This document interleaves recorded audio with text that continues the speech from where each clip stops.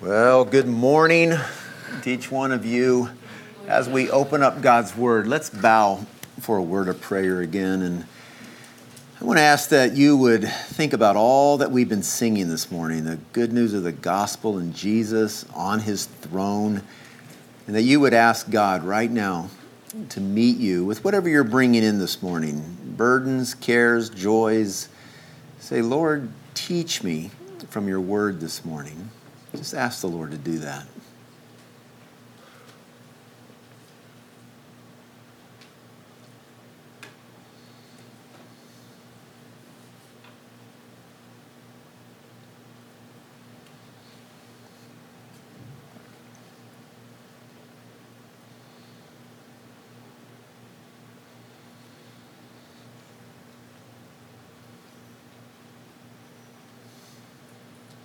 Lord, we come before you today, and we are a needy people.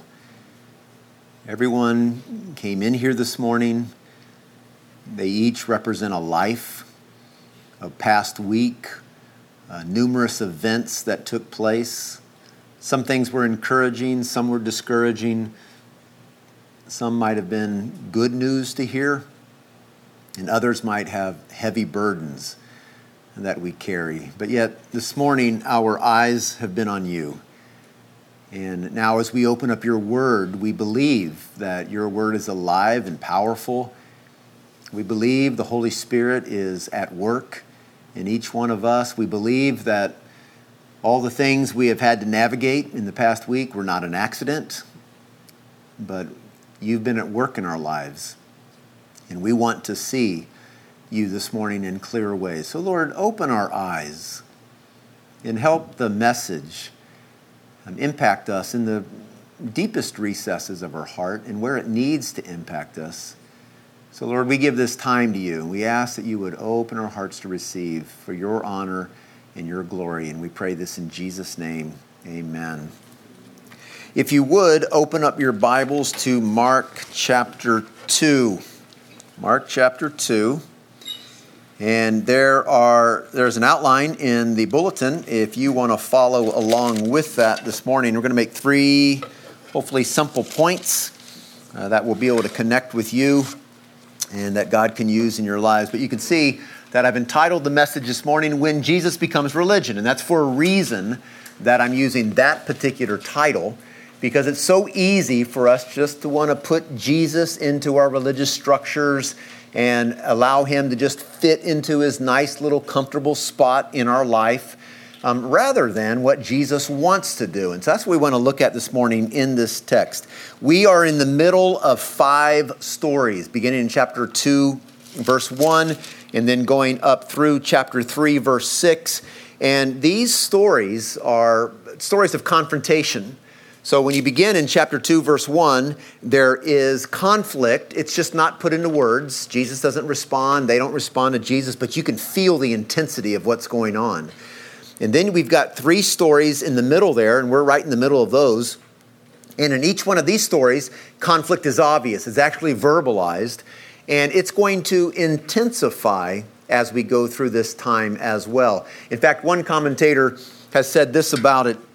He said, in each encounter, the authority of Jesus explodes the formulas and categories into which people would press him. Jesus is like the expansive new wine that needs its own wineskin. And so that's actually taken right out of our passage this morning. They're trying to press Jesus in when Jesus becomes religion, just part of the religious system. But Jesus is going to explode all of that. So the intensity is going to build until, look at chapter 3, verse 6. By the time we get to the end of these 5 stories where conflict has been there each step of the way, the Pharisees went out and immediately held counsel with the Herodians against him, how to destroy him. So I've referred to as Mark's gospel as Jesus in your face, and here's another example of it right here. We're only chapter 3, verse 6, and already the confrontation has escalated to the point that Jesus is right there, and they don't like him. They want to get rid of him. So we're in the middle of these 5 stories. Now, let me introduce what I want to say this morning. Back when I was at Taylor University, which was a number of years ago now, you think about Andrew and his age, he was not born yet. So it's that long ago. Our daughter's 23. She was born while we were there. I was in a residence hall for a while, and then I taught psychology for 3 years. That's where I began my teaching career, developmental psychology, child psych, adolescent psych, intro to psych. And it was in that time that I had to teach all these different, terms that I had never really learned before. And one of the things was that when we are confronted with information, we have to do something with that information so that we can gather understanding. And there are two different ways that we process information. The first one is assimilation. And so assimilation means that we put new information into existing frameworks. So we are confronted with new information. We go, aha, I know what that is. I understand that. So think of your mind as a file system. The old pull out the drawer and it's got file folders in it, or however that works on our computer too. We have little drawers that we pull out and we stick pictures or other files in those folders. Think about our mind being that way. Assimilation is when you are confronted with new information, you go, aha, I know exactly how that fits into my system. I open up this folder and that's where the phone bill goes. I open up this folder and that's where sermon notes go. I have an existing framework that can handle that information. There's a second way that we process information, and that is what we call accommodation. And accommodation means that we have to alter the existing framework or concepts or ideas in order to receive the new information. So in other words, we receive this new information. It's like, this, I'm not quite certain how this fits in. We have to figure that out. That's the process of accommodation. The file folder has to be restructured just a little bit. Now, the ultimate goal is for that new information to be actually assimilated. And so we might have to restructure our file system, but then we go, oh, now I get it. And so we might have to add a new file folder or something to our system to grasp it. Now, let me illustrate this very simply. You think about a dog, a doggy. And so a kid is confronted with a doggy.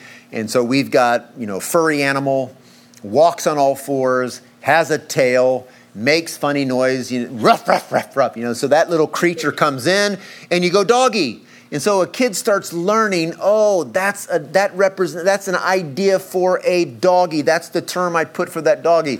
And so the child gets into another situation where there it is again, four-legged creature, furry tail, makes strange noises. And then all of a sudden it's like, doggy. And you go, no, that's a kitty.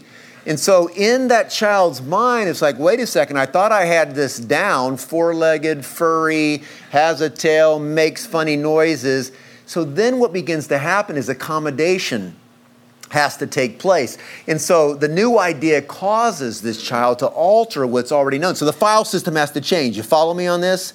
So it's like, I can't stick all four-legged furry creatures with a tail that make funny noises into my doggy file. It's like, whoa, rearrange now. I've got two files now. There's a doggy and there's a kitty. But our ultimate goal is assimilation, that, okay, now I got it. So the next time I'm confronted with a four-legged furry creature with a tail says, meow, meow. Okay, I got that. Kitty file. If it goes ruff, ruff, bow, wow, whatever, that goes in the doggy file.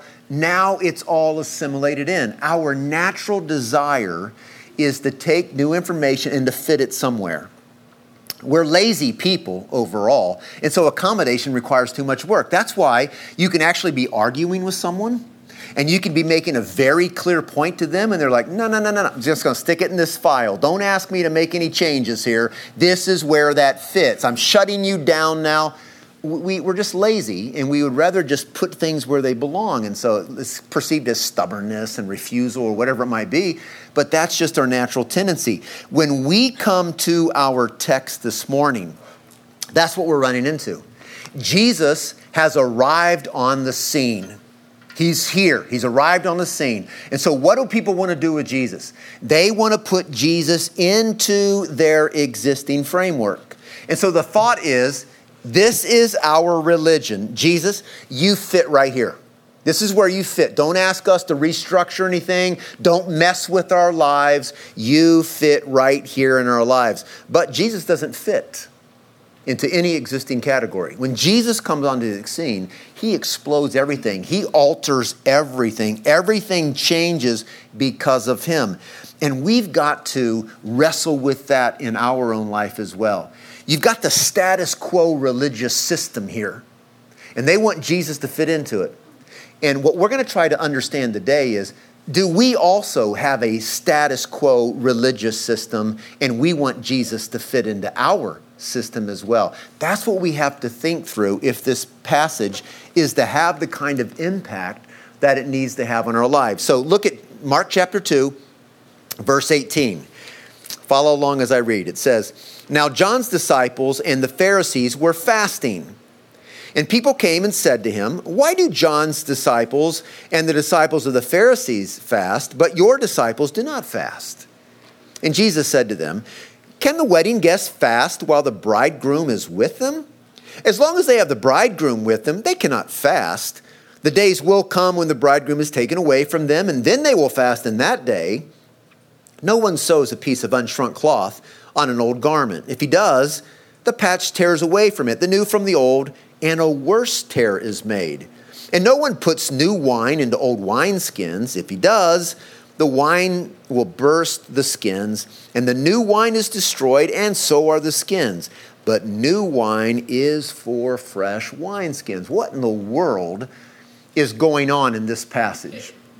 We have 3 points that we want to make this morning, that I want to make this morning, that I hope will help us understand this. So our first point, you can see in your bulletin, is the confrontation. So in understanding the confrontation, we have a question about religious practice. It's a question about religious practice. So in chapter 2 and verse 18 there, "Now John's disciples and the Pharisees were fasting." Now there's no reason given for this fast here. It seems to be voluntary. If it was demanded or part of the law of the Old Testament, then Jesus and his disciples would have been fasting too. Jesus came to fulfill the law, and he was not opposed to all the teaching of the Old Testament. He acted in faith with all the teaching of the Old Testament. So what's going on here must be something different. And we do know that in that particular culture, even today, there was a sense of being very devout in relationship with the Lord. And so even with the Pharisees, they fasted 2 times a week from sun up to sundown on Monday and Thursday were the 2 days where they found themselves fasting. And it was because they were devoted. This was a common Jewish experience. And even when you get into the early church, they continued with that kind of fasting. Even early believers in the church, they would fast also 2 days a week, because a lot of the Jewish roots, some things just carried over. But instead of fasting on Monday and Thursday, which they refused to do because hypocrites, Pharisees, people like that fasted on Monday and Thursdays, they chose Wednesday and Friday. But it was a part of their devotion to the Lord. It was a part of their looking unto the Lord that would lead to that in their lives. And so Jesus here is not fasting. His disciples are not fasting.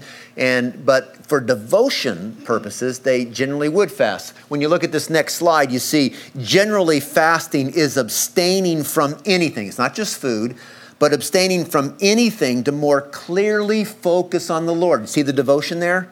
I want my eyes to be on the Lord. Therefore, I'm going to deny myself in some kind of way so that my focus can be on the Lord. It's to realize more fully our dependency, to stir up a renewed devotion to the Lord. The purpose is to take our eyes off the things of this world, focus completely on God. So it's often coupled with prayer. A part of fasting is praying and engaging with the Lord. Why? Because the whole purpose of the abstaining is to get our eyes on the Lord. It helps us gain a new perspective, a renewed alliance upon God as we await his coming. And so for Old Testament saints, even today, there was a sense of looking forward to this coming of the Lord. And because we want to be vigilant, because we want to be sober-minded, because we want that to be our focus, fasting was true for them, and fasting could be true for us as well. Now, the text goes on, verse 18, "And people came and said to him, 'Why do John's disciples and the disciples of the Pharisees fast, but your disciples do not fast?'" The question is not whether or not one should fast. It is a question about whether or not one should fast, not how often or how many days. Hey, I notice we fast more or whatever it might be. It's this whole issue of why are your disciples not fasting when these disciples are fasting? In that sense, the question isn't one of conflict. It really is about devotion. But because of what's going on behind the scenes, because of the crescendo of conflict that we see building, it really is a confrontation. In other words, Jesus, your disciples are not the real deal.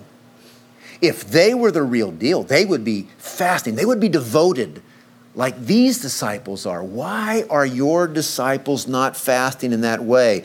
They obviously do not value our religious system. They don't value how we do religion here. And so there's a struggle. They're looking at Jesus basically, here's the conflict. You're not fitting into the mold. And your followers are not fitting into the mold. And that's of concern to us, Jesus. Why is it that you're not fitting into the mold? And so again, let's step back from the story. If we're really going to grasp what's going on here, we have to feel this sense of connection that this is often what we want from Jesus too. We just want him to fit in. We don't want him to transform anything. We don't want him to alter anything. We just want him to assimilate right into our existing world. We want a Jesus who doesn't require anything of us. We want a Jesus of convenience. We want a Jesus who doesn't mess with our life. Jesus, you fit right here. Or, as is often the case, we want a Jesus who makes our life better. Jesus, just fix everything for me. Make my life better. Don't mess with anything. Just fix it all and make my life better. A Jesus who solves everything. So that's the confrontation that's going on. Now, notice the second point in our outline. Jesus gives an immediate answer. Now, he's going to give an ultimate answer, but he's going to give an immediate answer. And his immediate answer is the Messiah's presence causes a different response. The Messiah's presence causes a different response. So we find this in verses 19 and 20. Now, he's got more he wants to say in 21 and 22, but he's going to give that immediate answer first. And he answers with a question. Now, Jesus often does this, especially in the face of conflict. Someone's asking him a question, and what does he do? He responds with a question and puts it back on them. And here, he's also responding with a metaphor. You got the bridegroom imagery. That's a part of this particular response. He wants them to think. And the metaphor of the bridegroom is not going to be lost to their ears. Very much, this is a part of their thinking. Got a couple of examples that you can see from the Old Testament in Ezekiel 16, Isaiah 62. There's so many passages that we could put down. This morning, we've even read through Revelation 19, which talks about that bridegroom imagery, the marriage feast of the Lamb, that day that's coming when we will feast. The reason we see that in Revelation, it's just pulling all of this Old Testament imagery forward, and it's culminated in this coming of Christ. Well, they understood all that. Now, how much they understood of what Jesus is saying, we don't really get their response. So we don't know how much they could feel this. But there are two implications that are given here. The first one is that the Messiah is here. So using that bridegroom imagery, can the wedding guest fast while the bridegroom is actually with them? Now, are they going to get that? Or are they going to get, hey, this promised one, the one who enters into a relationship with his people and ushers in this eternal kingdom, is he actually with us right now? That's what Jesus is saying.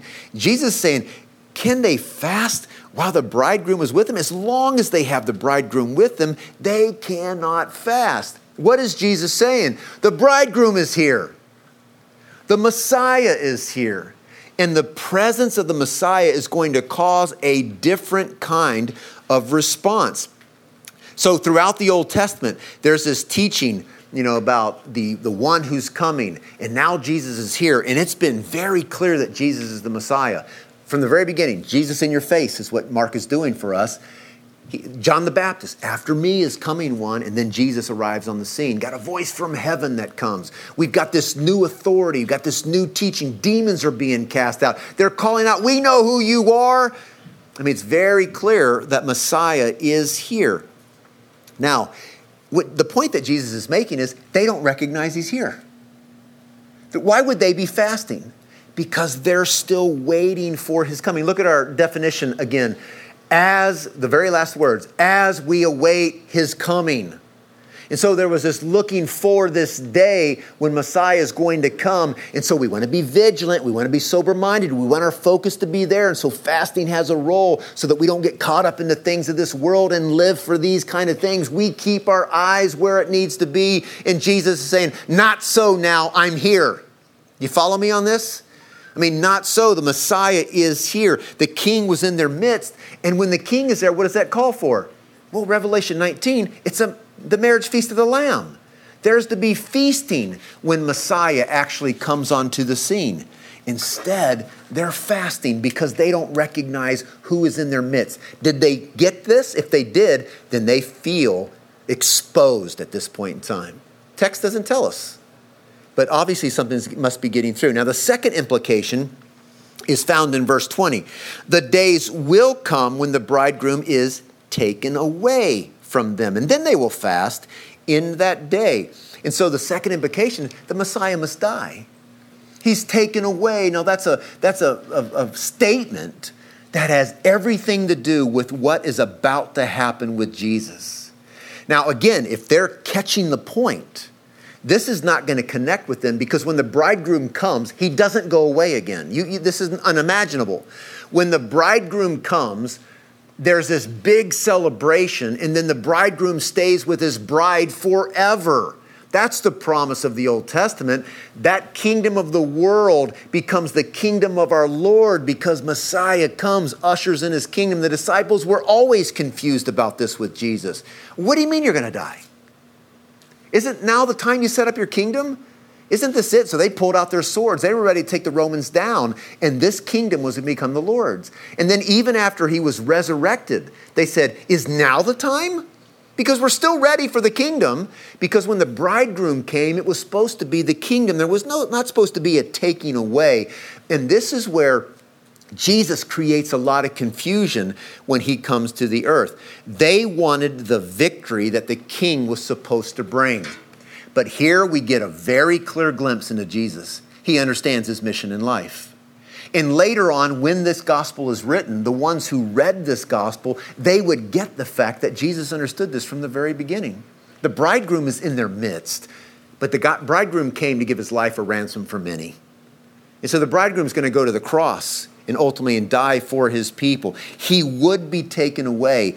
And again, look at chapter 3, verse 6. The plot is going to thicken really quick because the Pharisees went out and immediately held counsel and the Herodians against him, how to destroy him. So one way of seeing Jesus go to the cross is the religious leaders are going to get so ticked off at him, they're going to kill him.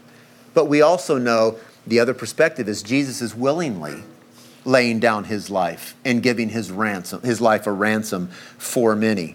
And Jesus says, when that happens, when he's taken away, look at it in verse 20, then they will fast in that day. And so here's where we're in this weird sense of the already not yet, aren't we? The kingdom is here. Jesus has come. We feast. And tonight you'll be observing the Lord's Supper. Do you understand in part what the Lord's Supper is? The Lord's Supper is a looking back. It's, as Paul says in 1 Corinthians, it's proclaiming the Lord's death. And what's the next words? Until he comes. And so we're in that already not yet where Messiah has come and the Messiah is going to come again. And so in the fact that Jesus is now gone and seated on his throne, as we've been singing about this morning, there is an element in our lives, as Jesus says, then they will fast. Why? Because we're still up against the kingdom of darkness. We still live in a fallen world. We're still in a world of difficulty where wars rage and darkness can overcome. And it's a very difficult place to live. And so there may still be a sense of fasting. The king has come, we're feasting, but we're also fasting. Why? Because we too want to remain vigilant. As we wait for that coming day, we want to live soberly. Look at what this commentator said right here.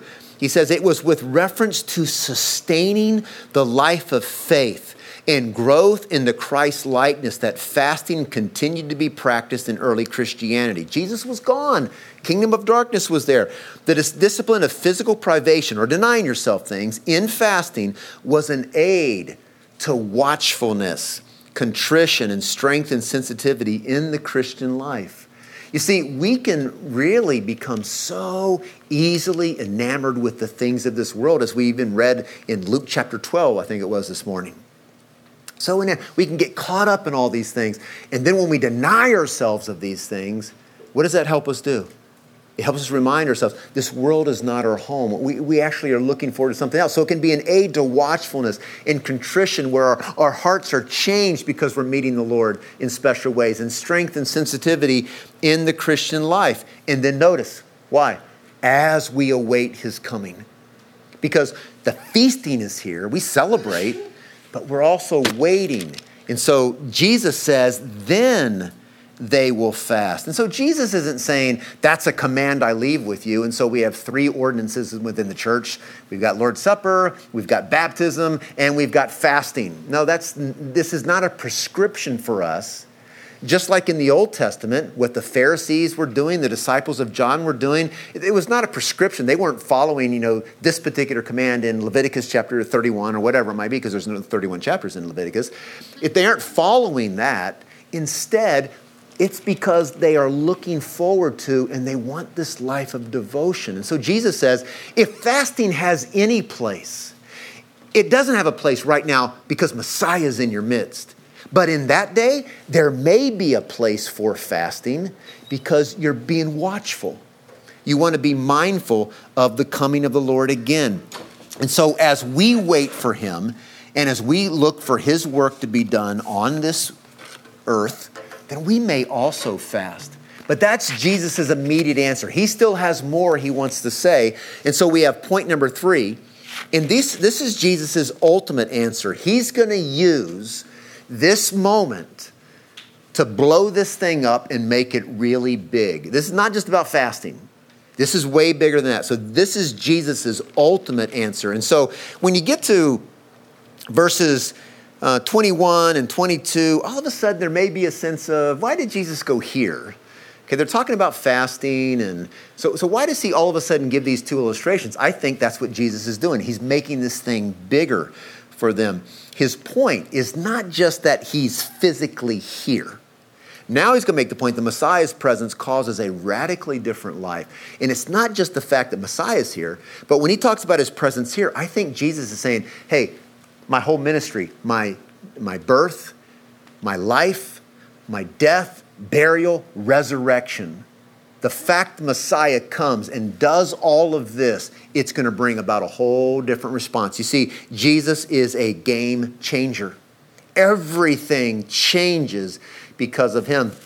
Once my son and I were playing in the Brea Community Center basketball league.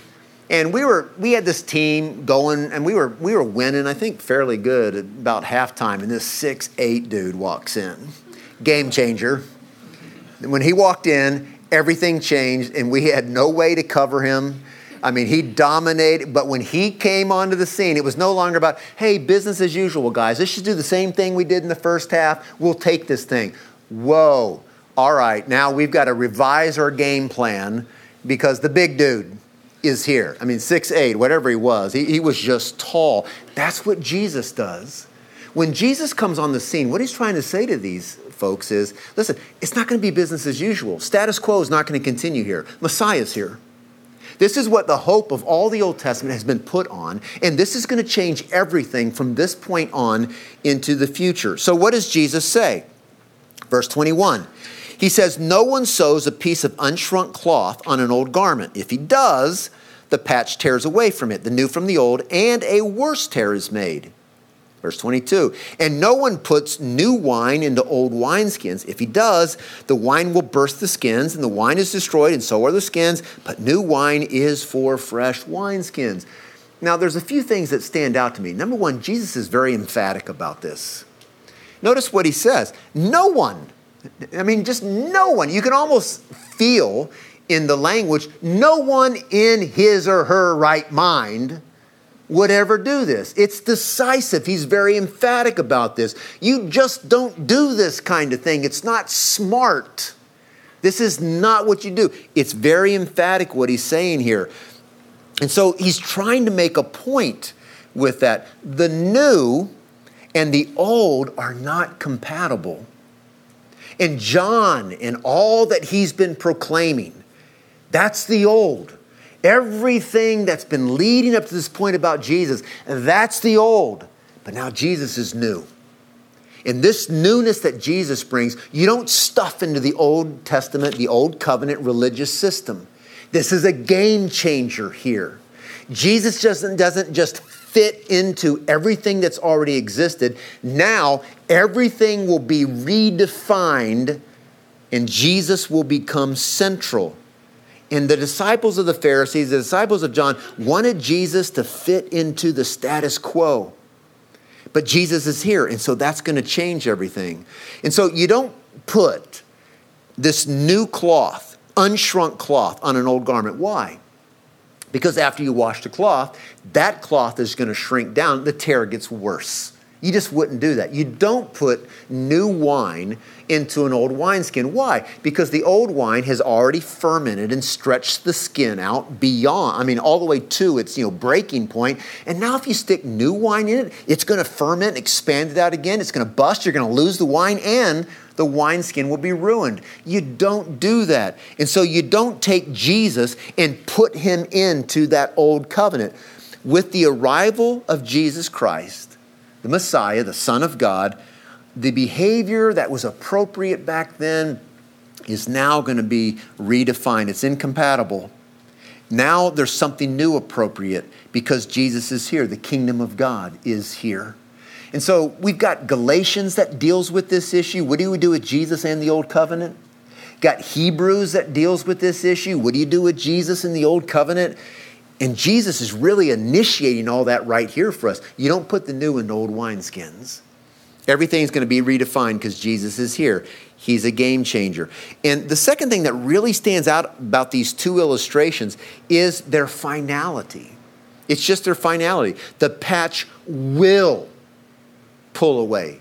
There's no sense of, well, it might, so be careful. You don't want to do this. It may not work out for you very well. No. It will pull away. The wineskins will burst. They will be ruined. And so what used to be good, what used to have a function, is no longer functional because of the new that is here. And so the point that Jesus seems to be making in this passage is that Jesus, the Messiah, does not fit into the religious system status quo of the day. He's a game changer. He transforms. He alters everything. Now, what do we naturally want to do when we're confronted with new information? We want to stick it into an existing file. We want to simply assimilate it right in. Jesus, here's where you fit. You fit right here. Nothing has to be altered or changed. But Jesus is saying, I won't assimilate into anything. When I come onto the scene, everything will be transformed. As Eric pointed out, at least at La Mirada a few weeks ago, I'm certain he made probably the same point here, Jesus is not just a good prophet who comes on the scene and does miracles. He's not just a long line, another Elijah. This is cool. Look, this guy's replacing John the Baptist. No, nothing will ever be the same because Jesus is here. He is that eschatological fulfillment of everything that the Old Testament has been looking forward to. Everything is pointed to Christ. He's not going to be integrated in. He's not going to be contained by all these pre-existing structures, even the religious system. He changes everything. When Jesus comes onto the scene, he brings a new teaching and people go, wow, with authority he teaches. He also brings a new authority. Wow, even demons obey him and are cast out. Even previous, a couple of weeks back in chapter 2, verse 12, we've never seen anything like this. You see, that's what Jesus brings. So the question for the disciples of John and the disciples of the Pharisees, back in verse 18, I've gone through this context, the question is not, will they make room? Will they fit Jesus into their existing world?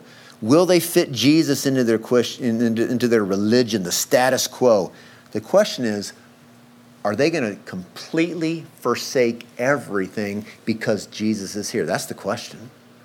Are they going to leave all that behind? And this is that struggle again. Remember in Hebrews, it's such a big struggle. Why would you go back to all that? You've got Jesus. Jesus is the game changer. Will they now modify, alter, transform everything? Will Jesus become the singular focus for them? It's accommodation. It's not assimilation.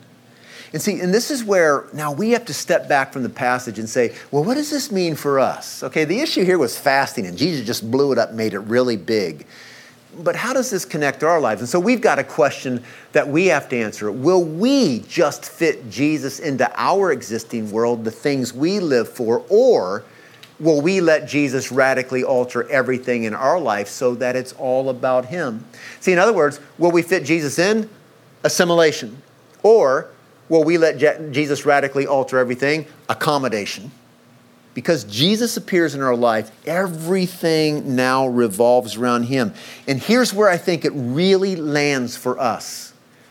I think in the evangelical world, the Christian church throughout time, especially in the United States of America, that's where I want to bring my focus, that's where we are, is we have somehow made Jesus all about the American dream. You know, whatever that American dream is for us. You know, the American dream that everybody has the opportunity and we can all make good money. We can buy that home. We can, settle down, get married, have 13 kids, whatever it might be. Whatever God has for us out there. We somehow can make all of this, the rights that we have, the privileges that we have as citizens of the United States of America, and we can make that our life. And so when Jesus comes along, what do we want to do with Jesus? We just want to put him right in.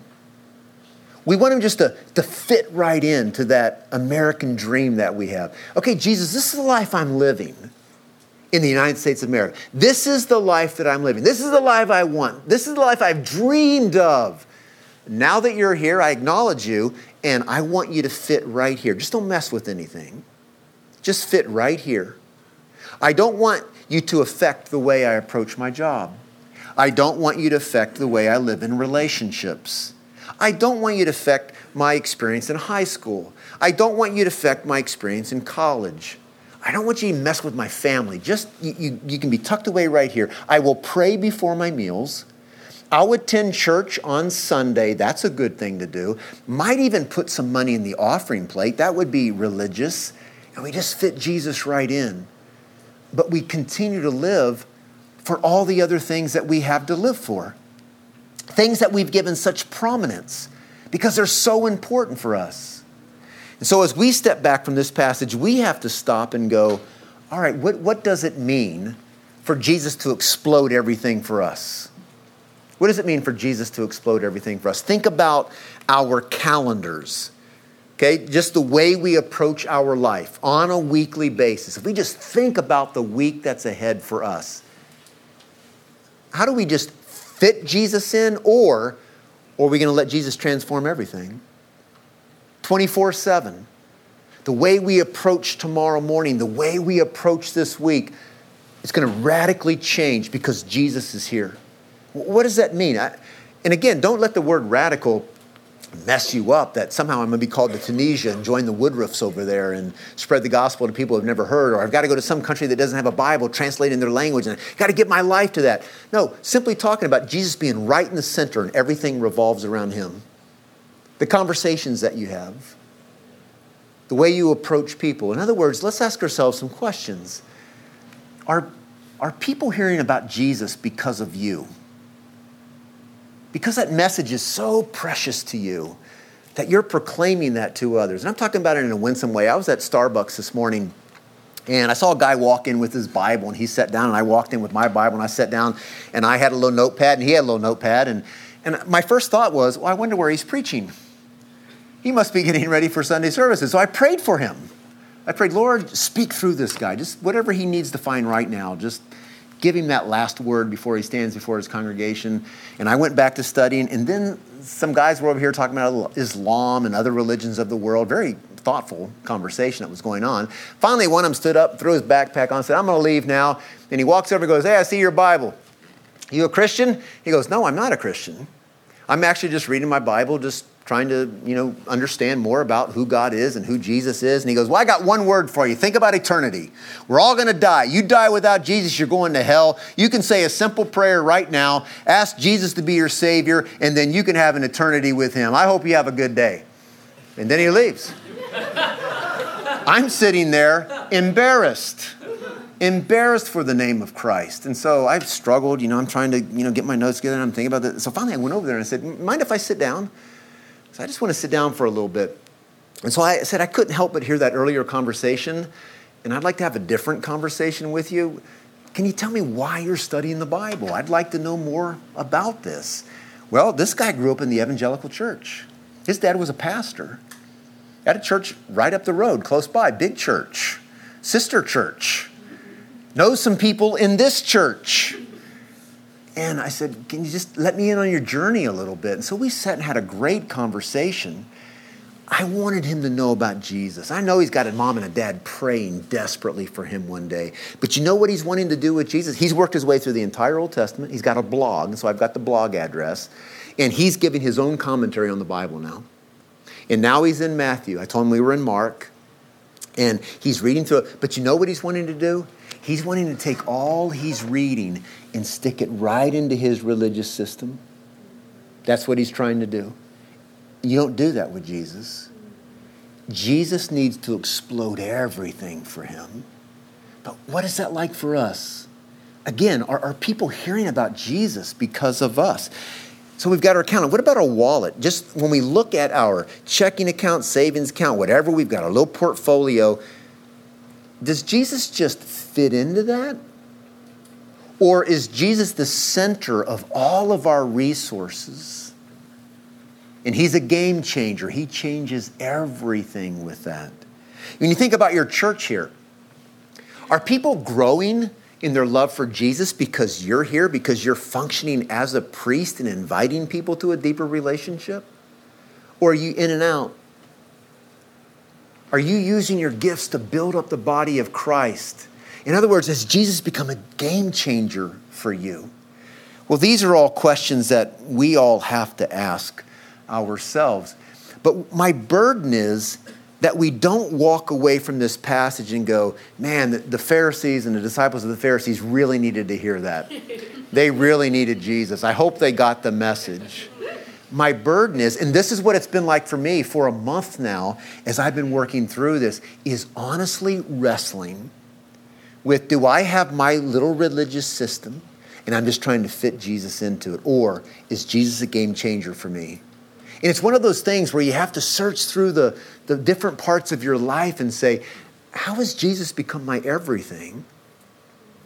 In that passage we read this morning, again, I think it was Luke 12, it's so interesting the way Jesus talks about things. And then he says, instead, seek the kingdom. Because that's where life ultimately is found. It's in that kingdom.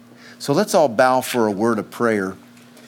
Jesse's going to come and he's going to lead us in a song. But before he does, I want to encourage all of us in this room to sit down and in the quietness of this time, reflect on our lives.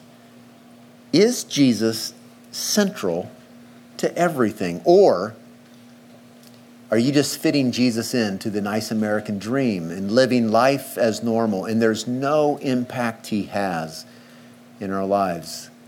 Let's honestly wrestle with this. The Pharisees missed it, and they decided to put Jesus on a cross. If we miss it, we'll miss out on life abundant in what Jesus is all about. Let's spend some time praying.